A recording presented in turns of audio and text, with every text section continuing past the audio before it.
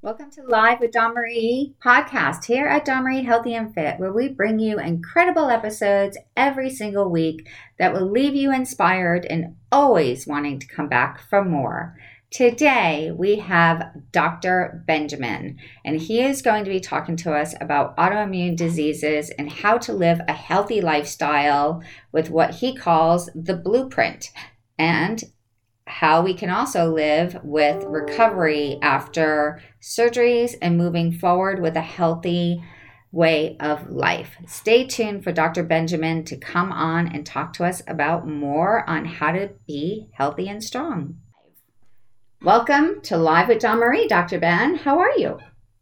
I'm having a really good day. How are you? I'm really good. I think I have the giggles today. I'm not quite sure why, but I have the giggles, so that's a good thing, right?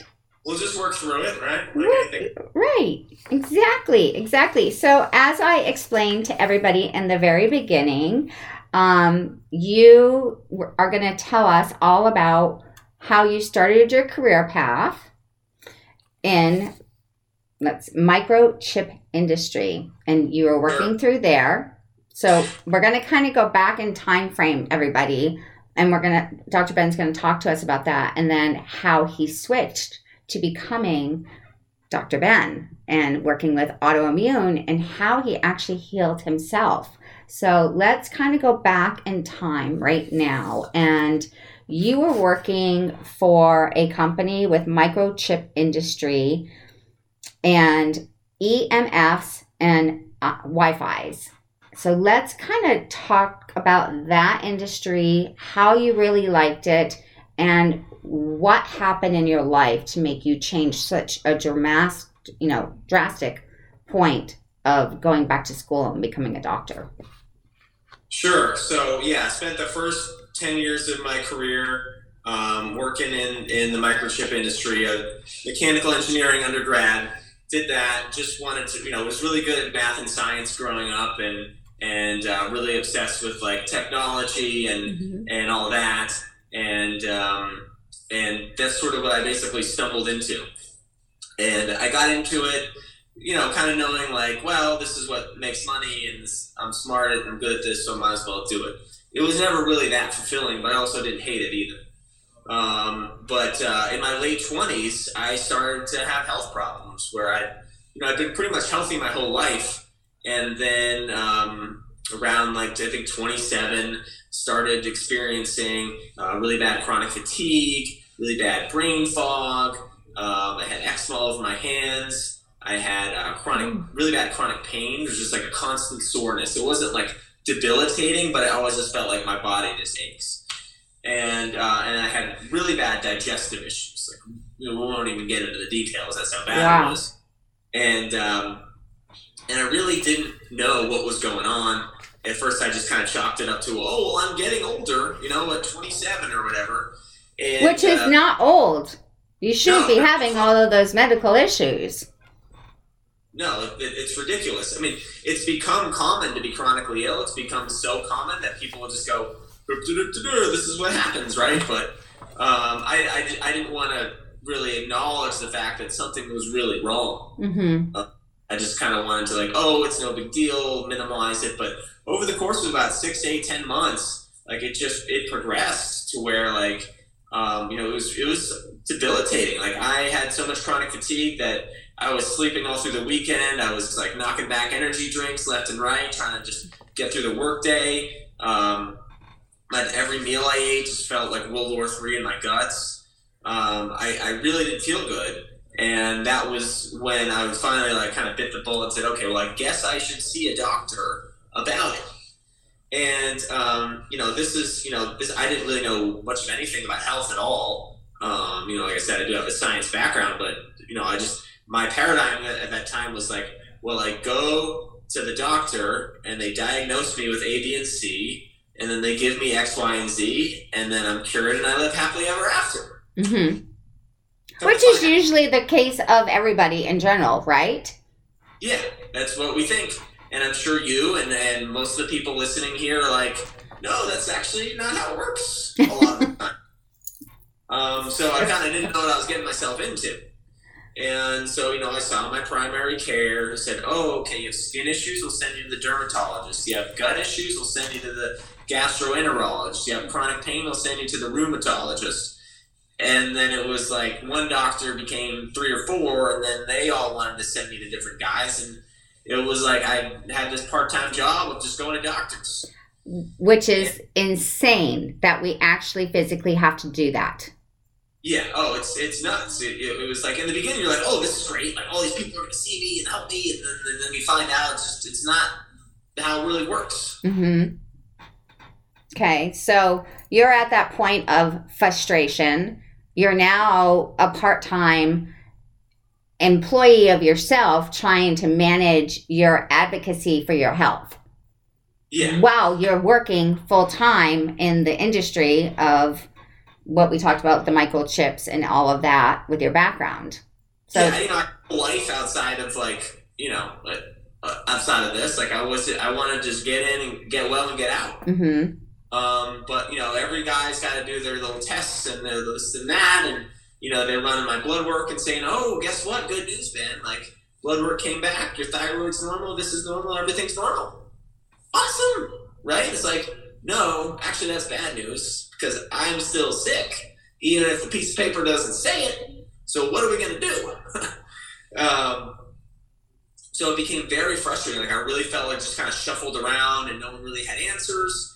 And there was never a doctor who was like, Ben, guess I'm sorry, we can't figure out what's wrong, but like, I know you're suffering, I know you're hurting, we're going to figure this out, we're going to get to the bottom of this. Like that never happened, right? It was always like, not my problem, right? Right. And they would just, they'd still get paid, so what do they care? I'm glad you just said that. Thank you, because that is the frustration of, I would say, at least 90% of the world. You go, your doctor, they tell you your blood work's great, you look great, take a vacation. Right? Oh, God. Right? When you look fine, right? Yeah, but I'm not fine. I'm sick. That is the most common phrase in the world today. Well, you don't look sick. You look great. Well, no. Inside, I'm completely falling apart. Yeah, and it's hard for normies, and it really makes the whole process more difficult. Like I had a partner at the time who was just like, you're faking it. Like, it's not that bad. Just suck it up. It's no big deal. Like, why are you acting like this, It's like, you don't get it. I'm not well. And so a lot of people struggle with MS, other chronic health conditions. It's like, this is the thing you go through. Like, the disease is bad as it is on its own. Mm-hmm. But you've got all these people, including even your spouse, your partner, your family, your doctor, who doesn't even, like, fully grasp it. It's just like, oh, no, you're okay. It's in your head or all this stuff. It's bad. It's tough. It just makes it worse. Exactly. So what happened from that point? You're beyond frustrated, right? You're like, I'm done. My girlfriend's like looking at me like I'm faking this. My doctors are telling me I'm fine, but inside I'm completely falling apart. Yeah, totally. And then you start to question, like, well, am I actually sick? Right? And then it's this whole head games. But I'm not the kind of person who's very confrontational most of the time. But that got to me. I just got angry. I got frustrated. It was like, this is this part-time job I'm engaged in, and I'm like getting nowhere. And like, thankfully, I had insurance, so it was like I wasn't paying too much out of pocket, but it was just more of the hassle of the whole thing. Mm-hmm. And nobody even seems to care, much less alone be able to help. And eventually, I was just like, everybody's fired. Like, you're all fired because I'm getting worse. Like, meanwhile, I'm continuing to get worse. Like, to the point where my doctor or my boss is like pulling me aside and being like, your performance has really tanked this year. You're like used to be like the best guy on my team. Now you're like the worst. Wow. First, number one, what happened? And number two, if you don't turn it around, like you're looking at, not having a job pretty soon. So the pressure was on. Like the pressure was on, and I was on my own. Like I had nobody to like really understand or so I was like, okay, I know science. Like I have a background in that. Like I can figure this out if they can't. Like I do have some brains in me. I can kind of engineer up something here, right? Mm-hmm. And so I just started researching. I mean, this was back in like 2010. When I feel like this information is everywhere now, but at the time it had to dig. And so I just basically engaged in massive self-education and massive self-experimentation, right? That I just had this sort of like brash kind of ego about me. I was like, oh, well, I'm going to figure this out. And so I just started reading and then going down YouTube rabbit holes as well, reading tons of books, reading tons of other people's stories. And I kept coming across stuff that said, well, if you change your diet and your lifestyle, like a lot of this stuff goes away. And my first reaction was like, well, that's nice, but I'm not doing that. I have to laugh because that is exactly what it says when I was like trying to self-diagnose myself. Like, how can it be my food? Like, but then keep going. And it was kind of one of those things. It was like deep down, I knew that I ate terribly. Like I've been blessed with the genetics such that I could eat terribly and still be like lean and like healthy looking and all this stuff. Right. And people and I'd be the guy at work who, like, when they passed around, brownies or something, I'd be the guy who took 2, and everyone would be like, oh, well, that's going to catch up with you when you're older. That's going to catch up with you. It's going to catch. And I go, no, it's not. I got good genes. Like, I'm good. I'm fine. I never gained weight, And of course, the irony was that it caught up with me, but in this totally other way, Mm-hmm. So my health continues to decline. I'm learning a lot, and I realized, like, okay, you know what, like, I'm kind of at my wit's end, so I'm going to do this changing my diet thing. As much as I hate the idea, I'm kind of painted into a corner, Like there's Tony Robbins talks about this idea called emotional leverage, right? Yeah. That when the pain of changing becomes less than the pain of staying the same, i.e., it becomes so painful to stay the same that you're like, oh, that diet change thing that I really don't want to do, like, that's better than what I got now, so I'll do it, okay? Yeah, exactly. Fun, and actually really enjoyed it. And so I started making changes at the beginning. Like, I literally didn't know what I was doing. I was just like, I know I'm supposed to eat more fruits and vegetables, so, like, here's some broccoli, here's some strawberries, here's some whatever, throw it in the blender, hit the button, and just kind of knock it back. And that just sort of evolved into me learning more. Then at one point I was like, okay, well, I guess I should look up some recipes, and then just through that, like, found more resources and really just started hitting the fresh fruits and the vegetables really hard. Okay. As much, but I really had no intention of, like, becoming plant-based or a vegan or anything like that. That just sort of evolved. From what I was doing, like, I just knew fruits and vegetables. Like, okay, kindergarten teacher said fruits and vegetables. I should have listened. Here I am 30 years later, whatever, doing it. And I noticed within about a month or two of doing that, like really, like, a lot of produce, like 2.5 meals a day of it, that like things started shifting my body pretty profoundly, pretty quickly. So two meals would be like 8 cups of fruits and vegetables total, you think, or more than that? No, I would say each meal was about probably 8 cups itself. So 8 cups per meal. Okay. Here's a 2-liter, 64-ounce jar. I was filling this up with green smoothie, like, for breakfast and for lunch. Okay, there you go. And then doing a salad at night and whatever else. And I wasn't even by any means perfect at it. I was just sort of like, I know I need to do this, I'm going to do it, but I still want to eat pizza here and there. And I was desperate for results. And started seeing improvement. And it was like, the more that I ate the healthy food, the more when I went back and I ate the unhealthy food, my body would really tell me, whoa, you can't be doing that. Like, I would feel it more and more every time I regressed. So let me ask you what that felt like. Like, you're starting to feel really good and you're feeding your body the nourishment that it needs, and then you take that bite of pizza or whatever you did. What were the types of feelings that you got after eating something you shouldn't have eaten? Sure. So, I mean, I would have what we would call a flare. So, of course, my digestion would be, like, immediately angry. Like, I would have meals where it was like, I would literally have to like go lie down and clutch my sides and feel like my whole gut was just gonna burst open with an alien. I would feel inflamed in my body, so the chronic pain would come back. My whole body would ache, and sometimes that would last for like 2 or 3 days. Complete exhaustion, like you just got like the life sucked out of you. Totally. Like it really just provided, the healthy food really provided that contrast of like, oh, this is what it feels like to be normal again. Like I'd almost forgotten, and then like my eczema would flare up, like all my symptoms. Wow. Like I'd be like, I thought all that under control, and it was really frustrating because there'd be like, I'm craving this, I can't resist the craving. I know what it's going to do to me. I know, and I can't stop myself. And here I go. I can't believe this is happening. But I love that you just said that. And I know it's very difficult for all of us to try to change that life pattern, right?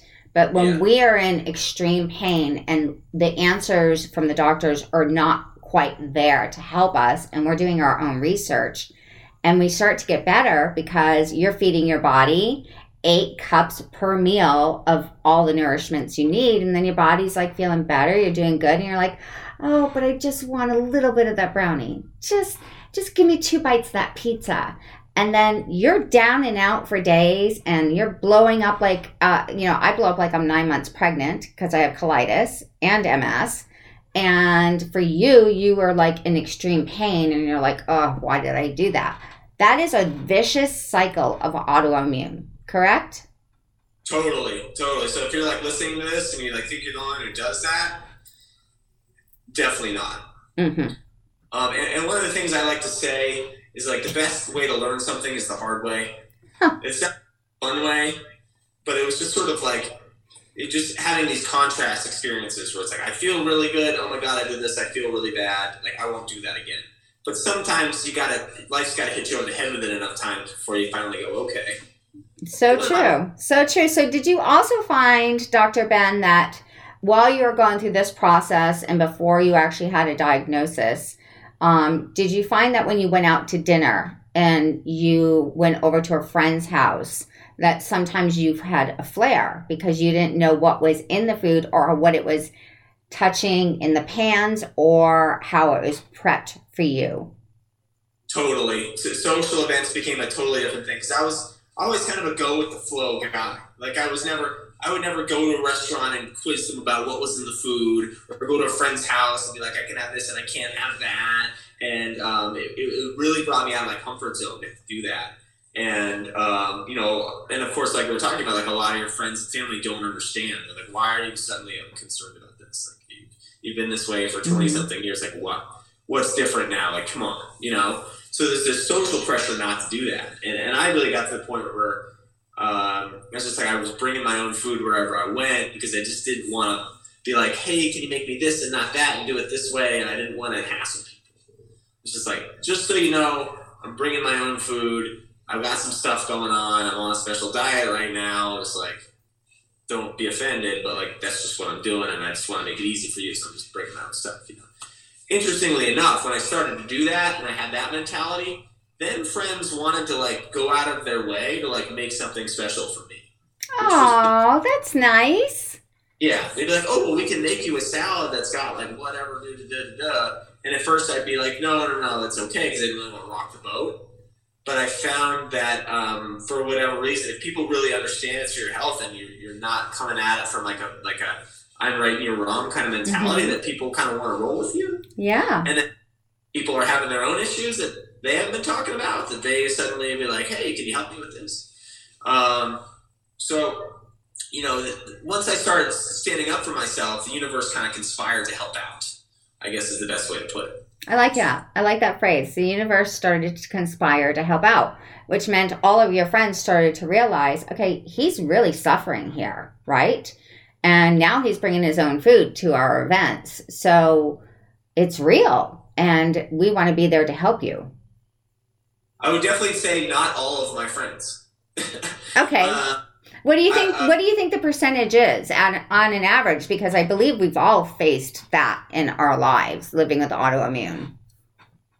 I'd probably say I like the good friends stuck around, but a lot of the periphery, kind of not so good friends, acquaintance people, kind of drifted out. And I would say about like 80% of my social circle kind of just fell off. Like I wasn't going to go out and drink with them anymore. I wasn't going to go out and like do a lot of these activities. That just weren't like supporting me. So when I wasn't doing those things, I wasn't hanging out with them. And as I got more into health, I just kind of met other people who were like-minded and started hanging out with them. And I actually made like friends that I like just had a much closer connection with and enjoyed a lot more. Nothing wrong with those old friends. It was like there was no ill will or malice, but it was just sort of like when we didn't like the same things anymore or want to engage in the activities, there just wasn't really a reason to try to hang out. So like I remember like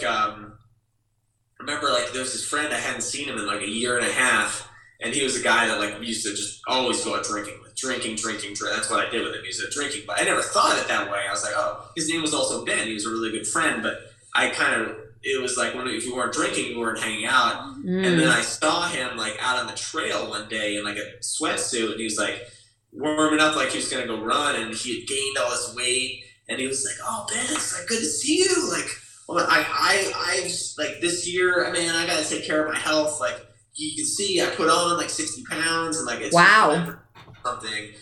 You've been an inspiration. I've missed you, and I was like, whoa, I haven't talked to this guy in forever. But he was kind of doing his own thing, and I was doing my own thing, and then it's just sort of like I ended up having an effect on him when I wasn't even trying, but I guess he was still looking at my Facebook posts or whatever, and seeing how your life is changing towards the positive with the food and taking care of yourself.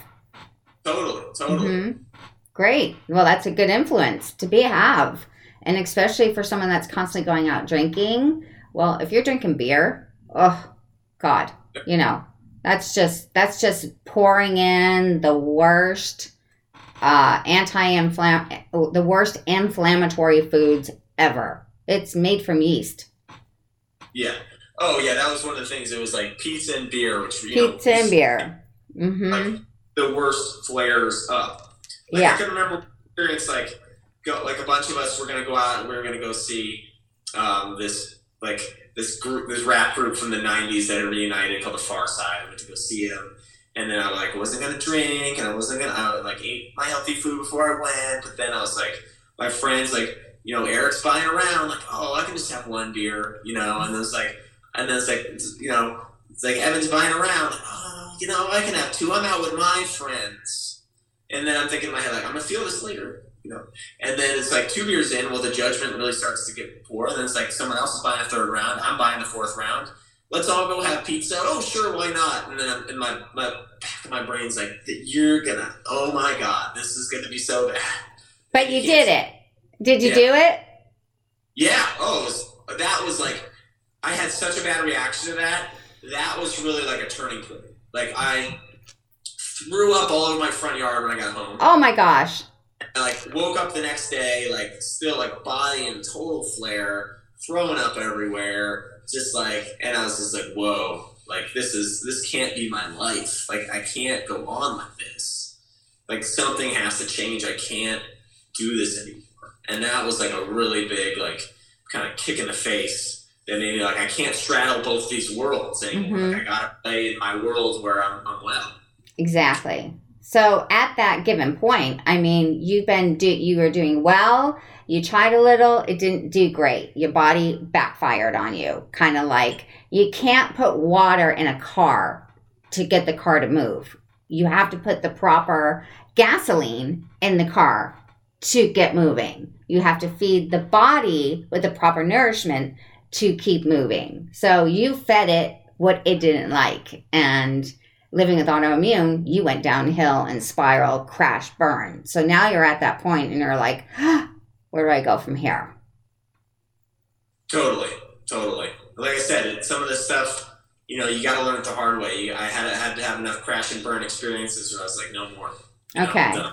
So with that being said, was that your giving point that you decided to go back to school? No, that was a little bit later. So I got to the point where, I really shifted my diet. I stopped backsliding on everything and got,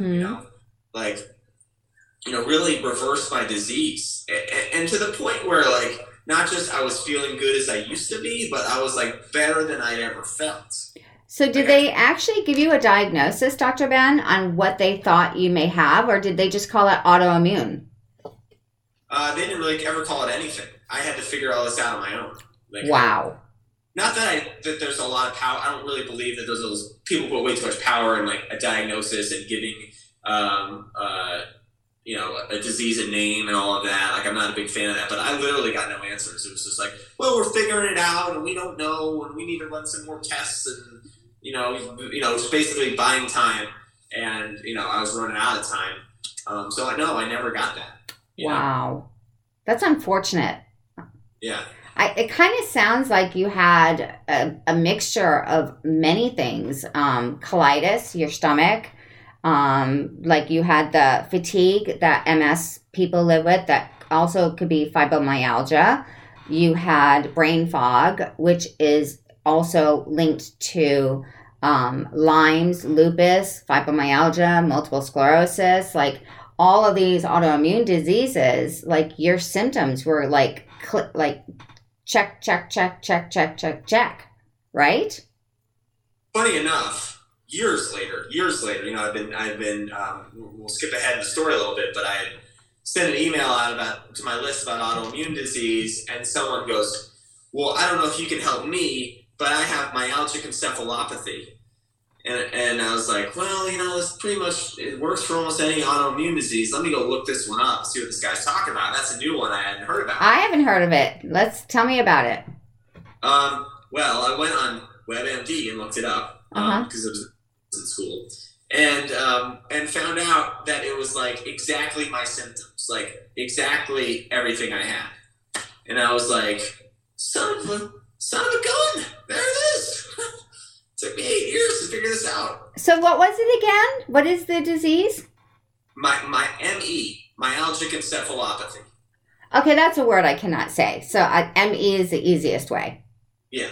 Okay. So I came back and I was like, I can definitely help you because, as it turns out, this is the condition I had. So that was a very enlightening day, but it was much farther down the road. Okay.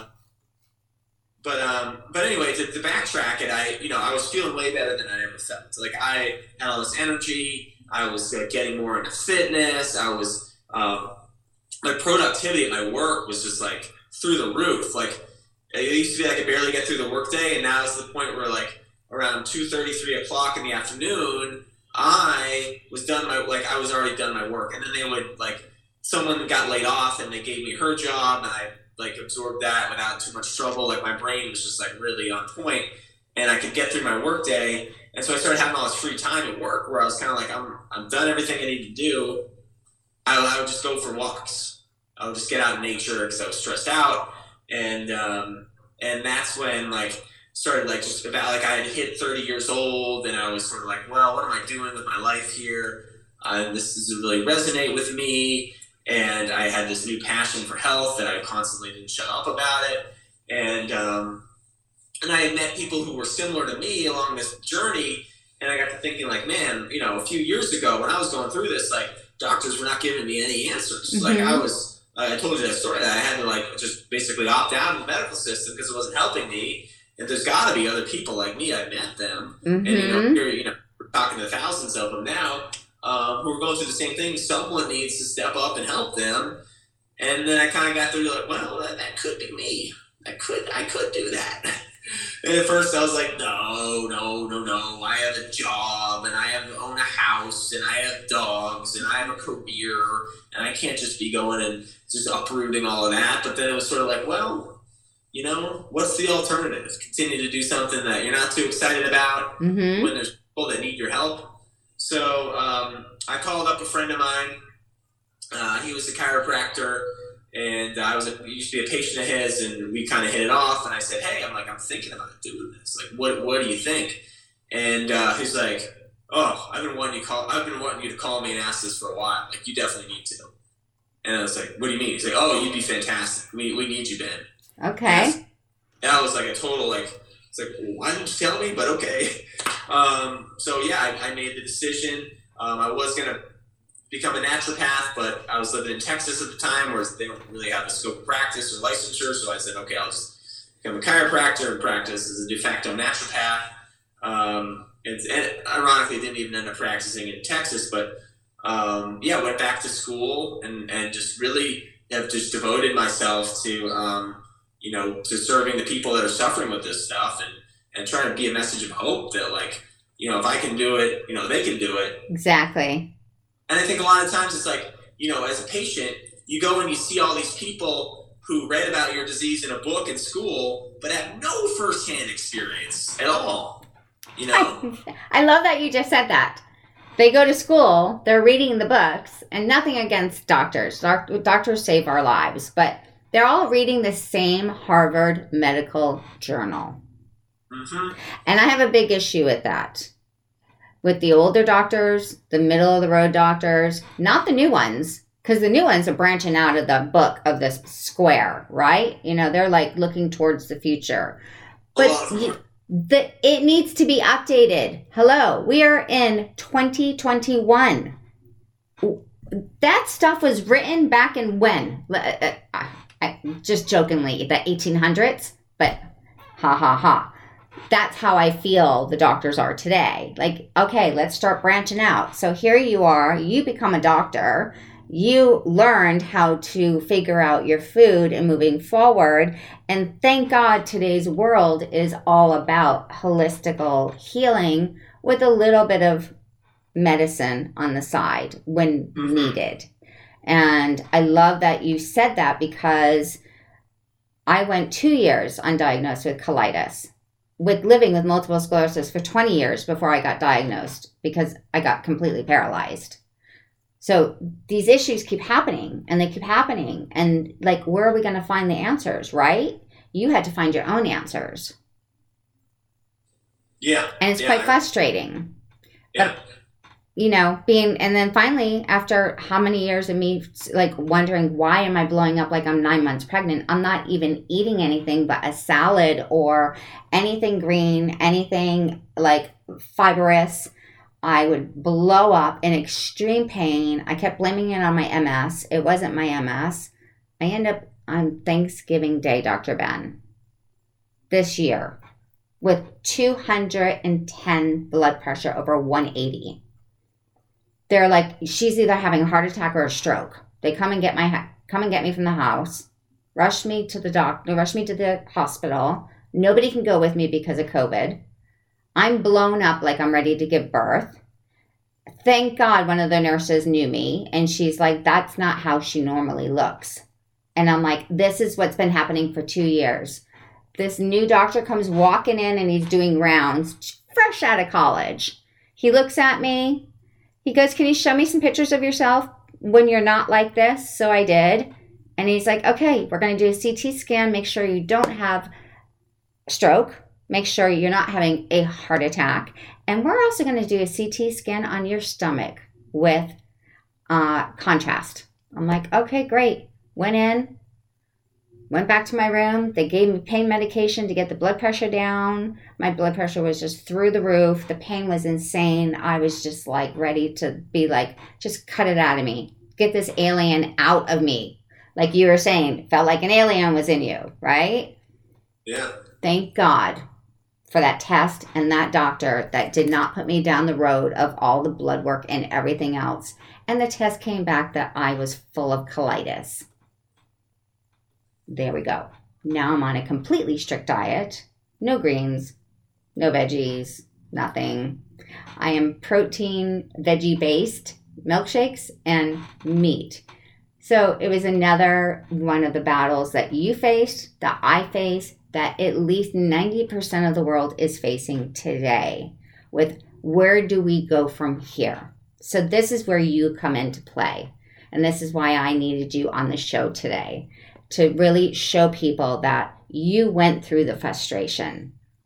You felt the pain. You figured it out. You tested it. You found out it wasn't good for you. Then you decided to go back to school and become a doctor. And now you are like running this incredible Instagram all of the amazing things that you're doing. You've got the Ultimate Raw Vegan bundle package, which is amazing. You've got your Autoimmune Recovery Blueprint, which is so cool. And your doctor, I can't wait to see the Dr. Ben's comedy show because everybody needs to laugh. And further on, moving there, you also have autoimmune masterclasses that you can teach people that are at the breaking point that you are at, that I was at, that the doctors couldn't help us. Yeah, we're just trying to put a lot of educational material out there so that people can take it and run with it. And, I just sharing my story, so I appreciate, you let me come on your show and do that.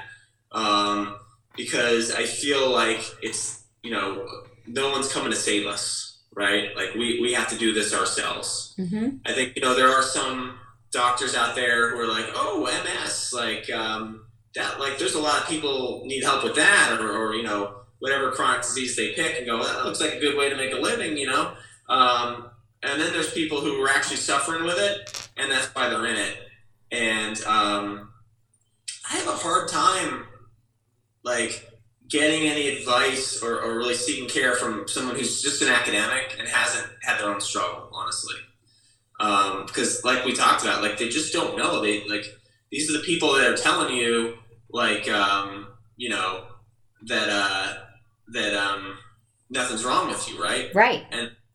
But they're supposedly the ones who also want to help you. So I don't know where I was going with this, but we need people involved. So anybody who's listening is thought about going back to school, I would, send me a DM, send me a message, let's talk. I want to encourage more and more people to step up, because that's who the next generation of healthcare practitioners is going to be. The all-star ones are going to be the ones who had their own health struggles. Exactly. And it's so true. Being a doctor and never struggling through those health issues, and you're just prescribing the Band-Aid, that does not work. So you have to be your best, as I always say, best CEO of this corporate business right here. Totally. My corporate business was crashing. Your corporate business was crashing. We were not the best CEOs of our lives. And we weren't even the best advocate of our lives because we didn't know better. So it's almost like we have to retrain our young children today in school and moving forward, that instead of the pyramid with all of the bread, it all needs to be flipped the other way around and shown that if your body is telling you this, it's just like the brand new car that you got. You take better care of your car than you do your body, right? When the little red light goes on, you're like, oh, I need to get oil in my car. Well, when your stomach or your head or your body's blowing up, you don't think, oh, what did I do? What did I eat? What happened? Was I stressed? Was my cortisol up? We don't think like that because we were never taught that. We're like, equivalent of putting duct tape over the engine light, Right? Yeah, exactly. So it's like our bodies are our number one fuel car CEO, best advocate, best thing moving forward. And we need to start looking at ourselves as, if we don't take care of this, it's going to break down. And we will get past the point of no recovery, which is where you and I were. And we finally found the answers. Yeah. And it's tough. I mean, I think society conditions people so much to just want to pop a pill for everything that you really have to get beat up and kicked around in the arena before you finally go, oh, I'm ready to try something different. Most of the people that I work with, as far as coaching and stuff like that, I mean, I don't get too many people who are like, oh, I was diagnosed with an autoimmune disease 6 months ago. I get the people who are like, I was diagnosed 14 years ago, and I've been on every medication under the sun. They're trying to cut this out of me. They're trying to cut that out of me. I'm through. I'm done. Yeah. They walk path really far, only to find it's a dead end. And that's kind of scary when you really think about it, and you feel like you've been gypped. You feel like your life has been taken away from you, and all you wanted was answers. And granted, I am pro both sides of the field of healing. I am pro healing when I have to have surgery to save my life. But I am pro healing to nurture my body every day to live the best life I can. And know that when I make that decision to have that piece of cake, I'm going to pay for it. And there's no one else to blame but myself. Totally. Because my mom's not going to come and say, don't do that, Dawn Marie. You know? I'm old enough to know better. I mean, I always joke that, the best pill they could make was one that just slapped a cheeseburger on your hand. I wish there was. Maybe we should just invent like a little slapper that comes with us wherever we go, and it just no, or it smacks it out of our hands wherever we are, or something like that. But the proper thing is you need to know what's good for you and what's not, and suffer the sacrifice or suffer the pleasures of what you chose was perfect for you. Totally. And making changes isn't easy. You're going to screw up. There's going to be slip ups. You're going to get better as time goes on. You can't be all like night and day, do or die. You just got to like look at like the big picture. Are you progressing towards getting better, and are your habits improving? Or are they steady, or are they getting worse? And you just every day you try to be a little bit better than yesterday. And that will still get results. Exactly. So walk me through the beginning. You wake up in the morning, the sun is out, or it's a cloudy day. Walk us through your routine to the end of night of what you do to stay healthy. Okay, sure. I feel like it's going to be a lot. Give it to us. Come on. I'll preface it by saying, like, even if you do 40% of the stuff I'm talking about, you're going to get great results. Okay. First thing I do, wake up, is touch my head to the floor, just be thankful for another day. I meditate for about 5 minutes, just silence, nothing. And then I usually drink some water, brush my teeth. I sit down, I write down three goals that I'm working on currently, not necessarily for the day, but just in general, just to remind myself what they are. And then usually like take a vitamin D supplement, and then I head to the gym.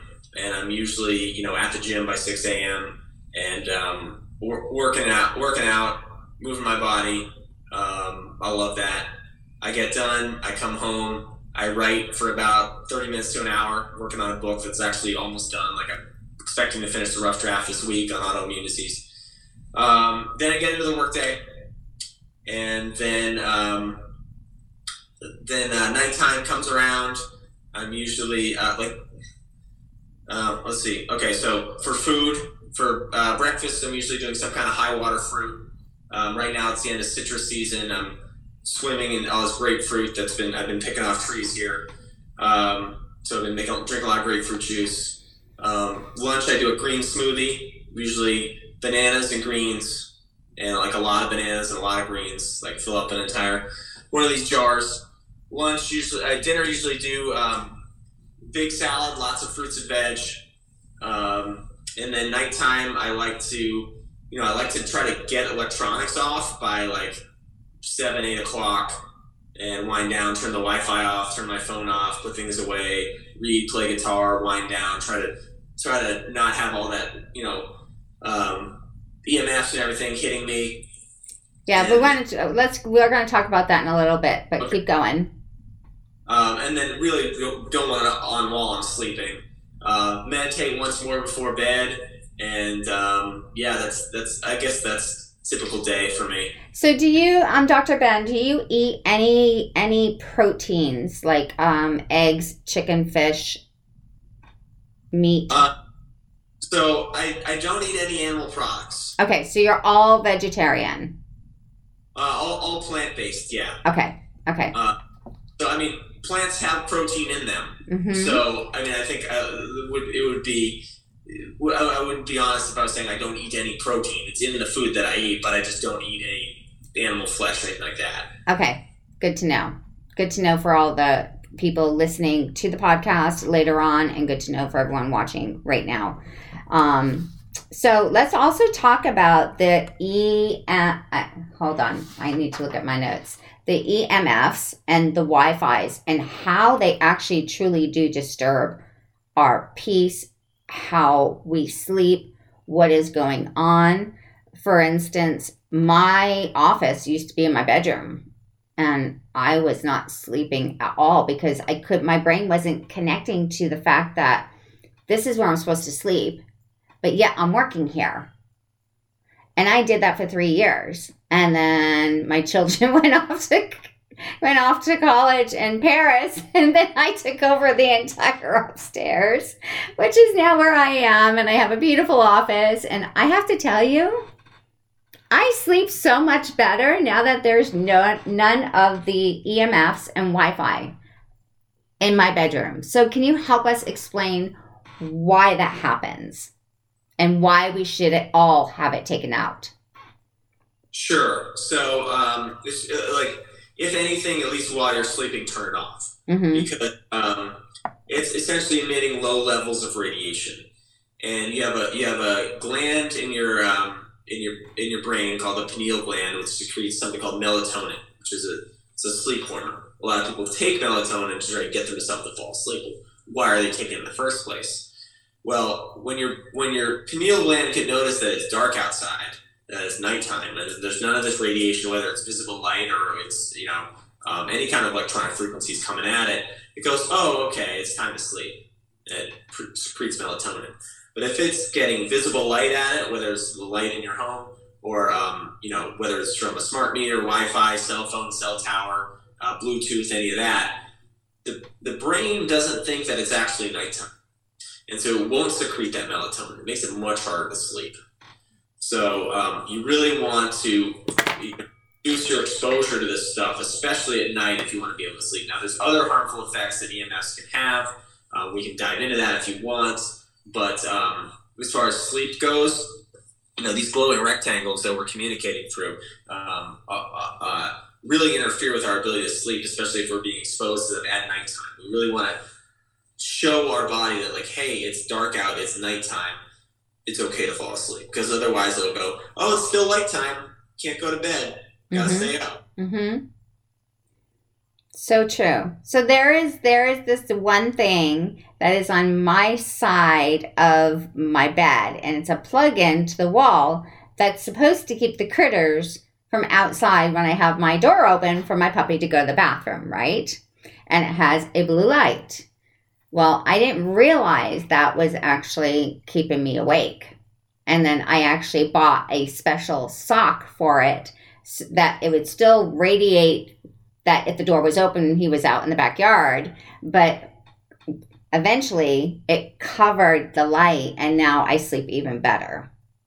So those little lights, like the hallway lights or a night light, is not going to help you sleep well in your bedroom.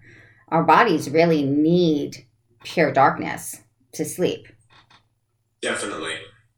And your body needs, the better rest you can get, the better your body can heal itself, right? Right. It's to get the proper chance to regenerate, it's going to have a really hard time healing whatever chronic disease or acute disease that you have. So the better the quality of rest you can get, the more it's going to accelerate your healing. So do you also think that all of these things affect our, sorry, I'm drawing a complete blank on it, cortisol levels? Yeah, absolutely. Yeah. I mean, your brain interprets exposure to stuff as a stressor. And so it secretes melatonin, so it secretes cortisol. Now, it's not as big of a stressor as, getting attacked by a bear or getting in a car accident or something like that, but the cumulative death of 1,000 cuts of a bunch of these all the time adds up to a lot that the body has to deal with. And so it does secrete cortisol. It does have a stress response from it. So how do we handle cortisol levels? What would be your best advice for anyone? Because in today's world, in the last 2 years, we have all faced extreme high cortisol levels because of COVID because of life changing, not sure we have a job, and tomorrow, or while we're in it today, we're not sure if we're going to get sick. The world is living in a complete and utter uproar of fear, which raises all of our cortisol levels. And I'm asking this because I just had my blood work done 2 weeks ago, and my cortisol levels were high. Okay. So. Sure. So there's a bunch of things you can do. There's not like one or two magic pills. You do want to, mitigate your exposure, not only just for the EMFs, but just like the amount of information we're getting bombarded with. Like, really stresses the brain out. I mean, like, we have this glowing rectangle that we can go and we can just scroll and see all these pictures and videos and news stories, and it's like it gives a dopamine hit in the short term, right? Because our brain's like, oh, information, stuff, yay, stimulation. But then it's like it's too taxing for the system, so we start to secrete cortisol. So we want to have that time when our phone isn't off or isn't on, which is like, to a lot of people, it's like, well, if I have any downtime, I'm on that phone, right? I set aside 30 minutes every day. I'm going for a walk without my phone. Okay, that's huge. So the amount of time you can muster away from these glowing rectangles is super important. Obviously, getting quality sleep, like we already talked about, super important. Having a regular meditation practice is another way to just calm that nervous system. Mm-hmm. So I'd say those are three main tools, but just trying to limit the amount of stimulus your system encounters, because it's very it's like I said, it produces dopamine to get that stimulus in the short term, but in the long term it produces cortisol. So spend some time in your life with just not a whole heck of a lot of stimulus. Exactly, which is, I find that going outside is the best thing to do. Go to the beach. Good is working on creative endeavors. Mm-hmm. Whether that's music or writing poetry or a book or a song or a joke or painting a painting, where you're creating output instead of just taking in a bunch of input. Because it's like we got tons of input and we're rarely ever doing output. So if you can engage in an activity that's purely output and almost no input, that's really good for mitigating your stress response too. I love that you just said that. Instead of creating constant input into the brain where it's just running, cortisol is going higher and higher, and you can't seem to, and arms and shoulders go down. You're always like this and on pins and needles, right? You just want to be much more relaxed, and your shoulders are down and you're comfortable and you can smile and laugh. And I find that laughing at myself really does the trick for me. I can crack myself up with just really stupid ass things to do during my day. But laughter is another key thing of medicine within the human body. Totally. People need to laugh. I mean, I was saying creative outlet. I do stand-up comedy. I write silly songs. That definitely helps. Okay, so now I'm going to put you on the spot. It's on your link. It's on your your link tree. So stand-up comedy show with Dr. Ben. Give me some comedy. Make us all laugh. Sure. I usually do this on stage. You can put me on the spot now. Now my brain's I can't remember any jokes. Okay. So it's fun to do comedy, right? It's fun to get on the microphone and tell jokes. Right. What I've always wanted to do is get on the microphone at a health food store. Ah. Okay? Yeah, and just they have the PA system attention shoppers, attention shoppers in the gluten-free aisle.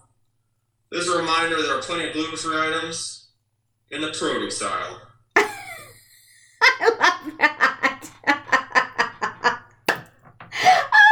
love that. Oh, wait, you have to do that again, because whoever picks up this podcast, they need to hear that loud and clear. All right, you go in and you capture that mic in the grocery store. Do it again. Attention shoppers in the gluten-free aisle. Please remember your reusable bags. Attention shoppers in the gluten-free aisle. There are plenty of gluten-free items in the produce aisle. Perfect. I love it. Which is so true. And why would you want to go, if you're dealing with autoimmune, go and buy something in a box? It has an expiration date. It's been in that box for a long time. The other day I was walking into the grocery store with my husband to pick up some fresh food and stuff for dinner, and I could not believe what I was seeing on the shelf. These things have been around for centuries. I swear to God, Twinkies. Yeah. Twinkies.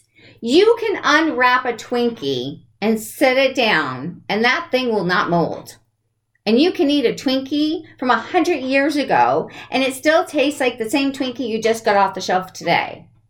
That is scary. If the food doesn't go bad, it's because it already is bad. Thank you. Hello, people. We got to start going back to nature. We've got to shop in the perimeter of the grocery store. The perimeter. Go to markets that are outdoors, farmers markets, whatever you got to do. Pinch your pennies other places and other ways to finding food. But I know it's easier to do the box and it's cheaper. But in the long run, start trying to break it down slower and slower and slower. Honestly, I left this part out of my story, but I did do kind of the bought the packaged stuff in the health food aisles, like the gluten-free, soy-free, dairy-free, fun-free macaroni and cheese, right? I did that for a while. Actually, my grocery bill was like through the roof. The food didn't taste like cardboard, and I wasn't getting any better. But I definitely did that route for a while. There's this idea that we can somehow just take the stuff that's unhealthy and make it slightly less unhealthy and somehow get healthy. Can there just be a healthy version of a candy bar, a healthy version of whatever junk food it is? It's like, for the most part, no. Like, you gotta get back to the fundamentals. Exactly. Yeah. Exactly. We've got Maria on here, who is an author and has multiple sclerosis, and she just said, yes, totally agree, farmers markets.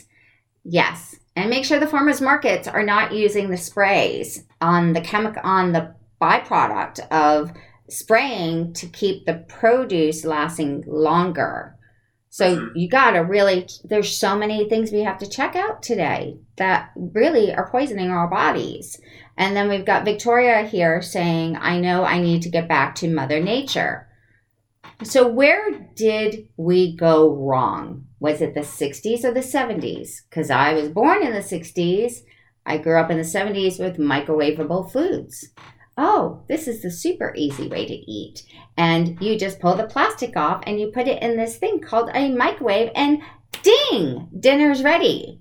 So did my generation and the whole canned food generation and worried about another war coming destroy our DNA?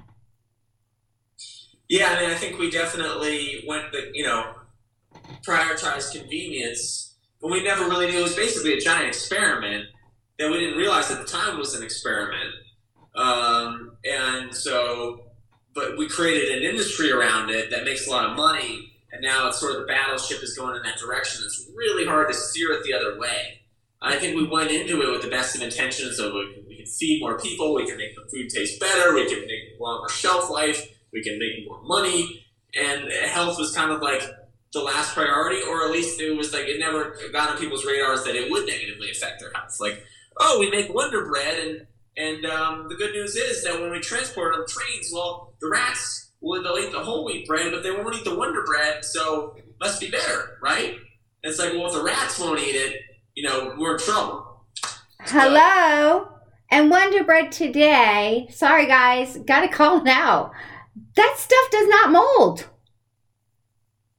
Yeah. Now think about it. If a Twinkie can last over 200 years in a package and still stay fresh, and you're putting it in your stomach, how many years do you think it's going to take to get that out of your bloodstream, your brain, your heart, your lungs, your liver, everything? When you start to think of it that way, you kind of start to look at food differently. And I'll say it again because it bears repeating, but if it doesn't go bad, it already is bad. Yeah. Perfect. That's the perfect phrase to what I just said about a Twinkie. Believe me, I ate more Twinkies than I can tell you. And it's probably going to take me 10 more years to get those frickin' Twinkies out of my bloodstream. Unless they just drain everything out of me at once and then replenish me. If that was the case, God, that's a great field to go into to be a doctor. How do you filter it all out of your bloodstream and your DNA? And refilter back the good stuff? The body does that. It just needs the proper conditions and enough time to do so. It's not a fast process. True. But we've already beaten down those parts of our bodies that are supposed to process those. Yeah, we've overworked them for sure. For sure. So we have now talked about EMF, how you cured yourself, how you found out that you live better, Dr. Ben, as a full vegetarian, but people that still feel like they need a little bit of protein, like I eat a lot of chicken, and then on the weekends I like my red meat, but the rest of it is because I can't have the greens because of my colitis. So I drink my Previnex that you guys see me doing a lot on my little things and stuff and getting ready, and that is actually all vegetarian, broken down into a shake form where my body actually can digest it. But how would you help somebody build their diet when they come to you as one of your programs and doing the steps of the master class that want to really start learning? Where should they go from that point? So let's just say point 1, breakfast. What would you suggest? They're always used to eating toast, eggs, McDonald's drive-through, Starbucks pickup sandwich. How do they slowly work their way off of all of that to get to the vegetarian route? Sure. I think it's more about including new things than it is about taking out I can't have toast or I can't have jelly or I can't have whatever. Just what new stuff am I going to add in? And so I think breakfast is actually kind of the easiest meal to do because you can just do fruit. That's what I eat. I've been eating for breakfast every day for years and years. And one type of fruit in season. So just a simple meal of just yesterday I had just mangoes for breakfast. It was fantastic. Who doesn't, who wouldn't like mangoes? And just sit down and eat one thing. It's a lot easier for the system to digest it if it's one ingredient, right? If you're mishmashing a bunch of things together, it's trickier for the system to figure out, okay, how am I going to digest all of this? But if you have one ingredient, it's really easy on the digestion. You start with that. That's a good way to start. And I would say just doing simple meals of fruits and vegetables that are not a bunch of different things, but a lot of 1 or 2 or 3 ingredients versus a mishmash of 47 different things. If you think about it, you're out in nature, you come across a peach tree, you're not going to take a few peaches and then go over to the mango tree and grab some of those and then go over to the blueberry bush and grab some of those. You're just you find a tree with some fruit on it, you're going to sit there and you're going to eat it, oh, this is great, and then you're full and life goes on. Mm-hmm. So I really recommend, simple meals, fruit-based. I think that's the best way to get started. Okay. So what about, what do you do for a lunch then? If you're doing fruits in the morning, you can't continue to do it in the afternoon, right? Because then you're going to be spiking your sugar levels and your insulin. So you go to what type of green for lunch? Sure. So fruit won't actually spike your insulin or your blood sugar because that's something called fibrin, which actually slows the absorption of sugar into the bloodstream. So if you drink Coca-Cola, there's no fiber, so right into the blood, shoots up the blood sugar. You eat something like a donut, which has all the fiber removed, because it shoots up the blood sugar. But you eat a pile of peaches, the sugar's moving really slowly in the system because there's fiber. As humans, we are natural frugivores, fruit eaters. All our closest ancestors, the bonobos, the chimpanzees, the apes, they all eat a diet of primarily fruit. So it is our staple. I eat it at every meal, and it is my main calorie source. As in, I eat leafy greens too, but pretty much first 2 meals of my day are almost entirely fruit. Wow. And then for dinner, I do some leafy greens and some fruit, and sometimes like nuts and seeds and stuff like that. So I don't want to give anybody the idea that there's an upper limit on how much fruit you can eat. I think that the more fruit you eat, my philosophy and what I do with my clients is the more fruit that they eat, the more health they experience. So I think that it gets a bad rap because all this processed sugar is really destroying everybody's health. But that's a completely different. Yeah, you're not talking about that beast. You're talking about the real fruit from the trees, from the Mother Earth. Yes. I mean, if you think about it, why would we have sugar cravings, right? 1,000 years ago, there was no candy, there was no Dr. Pepper, there was no donuts. It was like if you were craving sugar, you went out and you ate fruit, and then your brain got the signal that like, okay, I got the nutrition, cool, sugar signal off. But when you go out and eat processed sugar, the brain's expecting to get this nutrition and doesn't get it, so it keeps sending the sugar signal. Feed me more sugar, feed me more sugar, feed me more sugar, because I'm not getting the nutrition. And you keep eating the refined sugar and you're like not getting full, right? You eat till you feel terrible, and then your brain's not getting the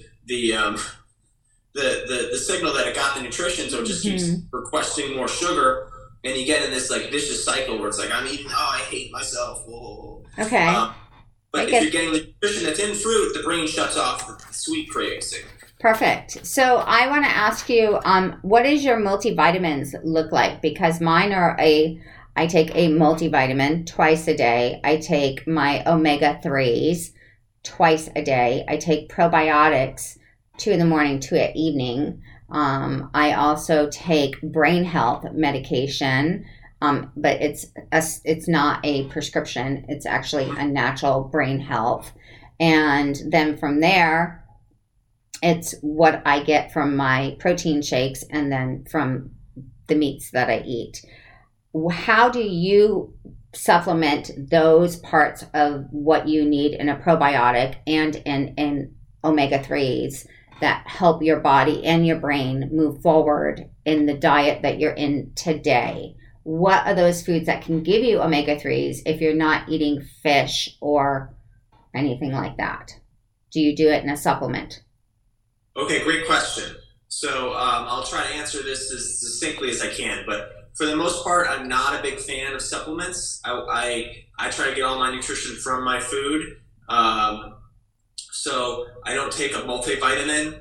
I do take a regular vitamin D. I occasionally supplement with vitamin B12 in an injection way, so that it's only like maybe a few times a year. For omega-3s, I think the key thing people have to understand is that there's also omega-6s, which are pro-inflammatory, and then our omega-3s are our good guys. They're the anti-inflammatory. And the same enzymes that break down the omega-6s also break down the omega-3s. So if you're eating too much omega-6 in terms of like fried food and processed food, those what are called desaturase and elongase enzymes are preoccupied with those omega-6s you're eating and can't process your omega-3s. So more important than trying to get a lot of omega-3s is to not get a lot of omega-6s. But I do use hemp seeds, flax seeds, chia seeds as a source for and the whole seed for omega-3s, and then just try to keep my omega-6s low. And that's basically my strategy. I don't supplement with any sort of omega-3 supplement. I try to get it from my food, and I find that that's like the most optimum way to do it. Okay, so now I'm going to throw a zinger at you. Sure. What do you do if you're allergic to all the nuts? So these are seeds, not nuts. Okay. So what kind of seeds are you talking about for the viewers to understand and the listeners? Hemp seeds, chia seeds, and flax seeds. Okay. And these are all very high in omega-3 content. All right. So those can usually be found in any grocery store or Sprouts or a Mother's or Trader Joe's or a place like that in health food stores. Mm-hmm. Okay. That's great to know. So your book, Creating Health, the protocol to reversing disease, you're working on that right now. Yeah, I'm just wrapping up the rough draft. It's been a long process getting this thing done, but yeah. So when can we expect that to be coming out? I'm shooting for June, so I'm ambitious. That's great. Congratulations on that.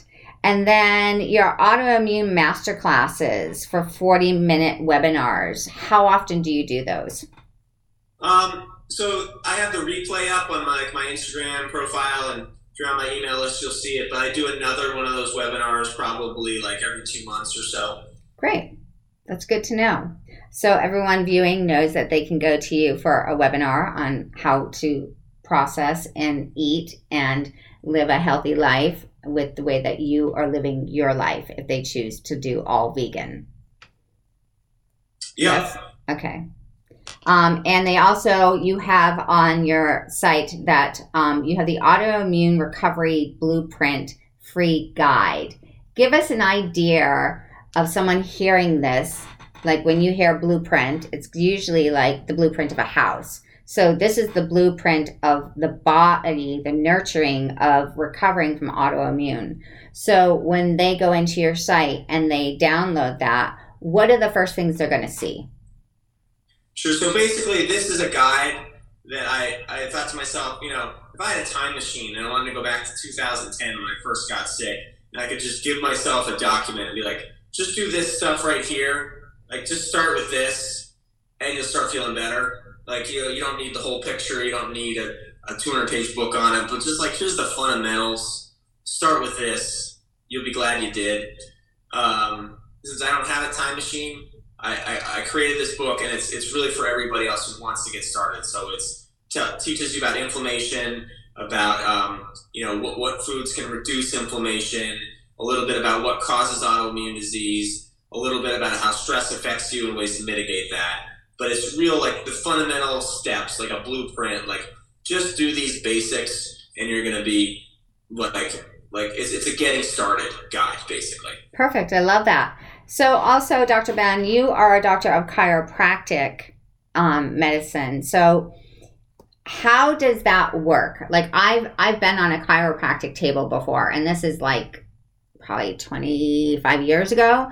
And the first time they snapped my neck, I totally freaked out. And I felt better, but then I was just like, okay. And then the whole body snapping. So tell us how that helps us stay aligned with the way our organs are inside of our stomachs, our heart, our liver, our everything going on, the blood flow, if you've got something like stuck back in the back of your neck, and like oxygen and everything else throughout the body. So how important is it to actually go to see a chiropractor? Sure. So great question. So really, chiropractic is really all about total body function, mind and body function. And you have this information superhighway that runs from your brain to the rest of your body. Okay. It's called the spinal cord. It just happens to be encased in a series of bones called the spine. But that information superhighway takes signals from your brain and sends it to every muscle, tissue, organ, gland, everything in your body, right? And conversely, it takes information, sensory information, whether it's from your eyes, from your hands, from your feet, from your organs, whatever, and it sends it back up the spine to the brain. So that information superhighway has to be functioning optimally.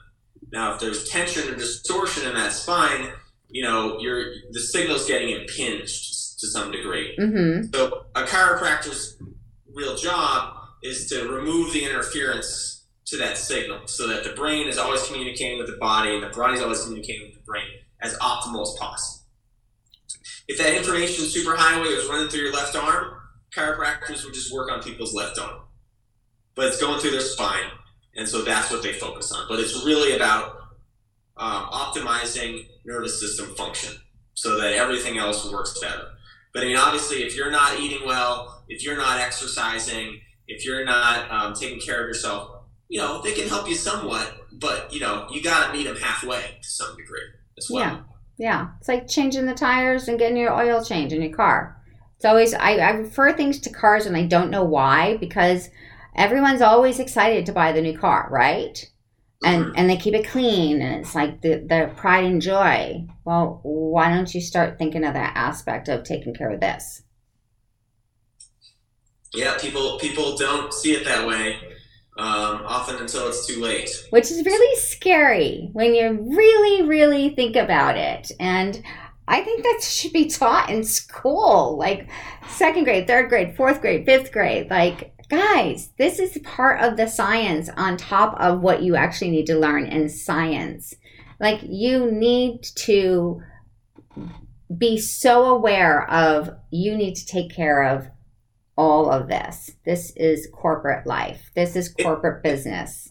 It's a hard message to give to kids, because they'll tell you when you're young, it's like your body can just endure an absurd amount of abuse and be fine, right? Right. And, bad eating, lack of exercise, all this stuff, and it doesn't catch up to you till you're older. And by then you have all these bad habits. Mm-hmm.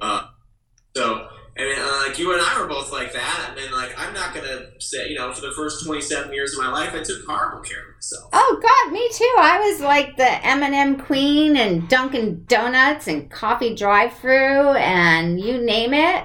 I grew up on microwave meals and, I ate those Twinkies I've been like jabbing down. And I made a sandwich on Wonder Bread because that's what our generation did. So I've been trying to repair all of that damage since 2012 when I finally got diagnosed with multiple sclerosis. We got to get that message out here. That's why you do what you do, I do what I do. Mm-hmm. Just trying to educate people. Can't expect the school system to do it. Can't expect the government to do it. Can't expect even the healthcare system to do it. But someone's got to do it. So here we are. Here we are. Doing our best. We're doing our best. And I appreciate you and everything that you do on your page, on your live podcast, on your show. I love that you have a comedian show, because laughter is always a great medicine. And also that you had the courage to go back to school to become a doctor in midlife. And you realized that was the best decision you could have ever made. And that is a scary decision to make, going back to school. But you did it. And now look where you are today. And now you're out there healing and helping so many other people, which is fantastic. And I can't thank you enough on my behalf and for everyone that tuned into the show today to listen and see you in person, and everyone that is going to be listening to Apple or Spotify and downloading it and really understanding the full concept of everything that we brought to you today, because it is important to get this message out there. Definitely. Well, thanks for having me on, and thanks for everything that you do. Well, thank you for everything that you do. And I'll be happy one day when I can actually eat a salad again. I don't know when that's going to be, but that's definitely like a dream of mine. I just want another salad again. But we should chat offline. I have some ideas for you. Okay. All right. That would be good to chat offline. And thank you so much again. Please let me know when your book is released, because I'd love to have you back on again to talk about the book and have it in my hands and really go through it with our viewers so that they can get out there and get the book and order it, get it in their hands, and realize it's not overnight. The miracle does not happen overnight to help. It's one step at a time. So it's one flip of your page of your book at a time. And we are all individual. So not everything is going to work for everybody. So that's where your magic comes into play, where you got to try it. Is it working? Is it not working? What do you do if you have allergies like me when you can't do that? So how do you do this? And that book that you're writing that will be released soon is going to help millions of people. I hope so. And I really appreciate your offer and help to promote it. And yeah, I mean, that's, I deeply appreciate that. Absolutely. So let me know the closer you get to it. We'll schedule another live podcast and get that book seen visibly on the internet, on the show, on my website, whatever we need to do to keep moving forward in the path of being healthy and wise and living the best lives we can. Definitely. Is there anything else you would love to tell our viewers today that they can do tomorrow or starting right now to start their life on a healthier track of wellness? I would say just the Autoimmune Recovery Blueprint book is just the best way to start. Start there and read it. If you have questions, shoot me a message. Be happy to chat. Amazing. Thank you. Thank you, Dr. Ben. I really appreciate it. And once again, everybody, if you loved this episode and you have a friend that really needs to watch this visually, share this podcast to as many friends as you can that you know really need to watch it. And if they listen to Spotify or Apple, then have them download it or send it to them. You download it and send it to your friend that you know really needs the help in listening. Because sometimes the best gifts are the ones that are received from others without having a word of being said. So share this podcast, share Apple and Spotify, and go from there. And know that you are helping and sharing helping hands throughout the world. Thank you, Dr. Ben. I really appreciate it. Great. I hope you have a fabulous day. And everybody that watched, thank you so much for your love and support and always coming on and watching the show. I will put this up on my page so you can watch this as many times as you need to. Have a fabulous one. Bye. Bye-bye.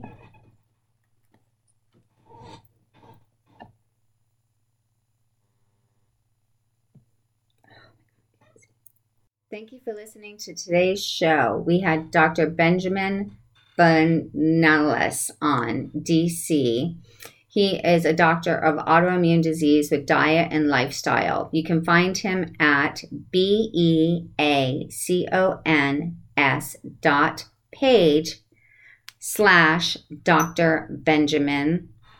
And you can also go to his Instagram at Dr. Benjamin Benellis. And if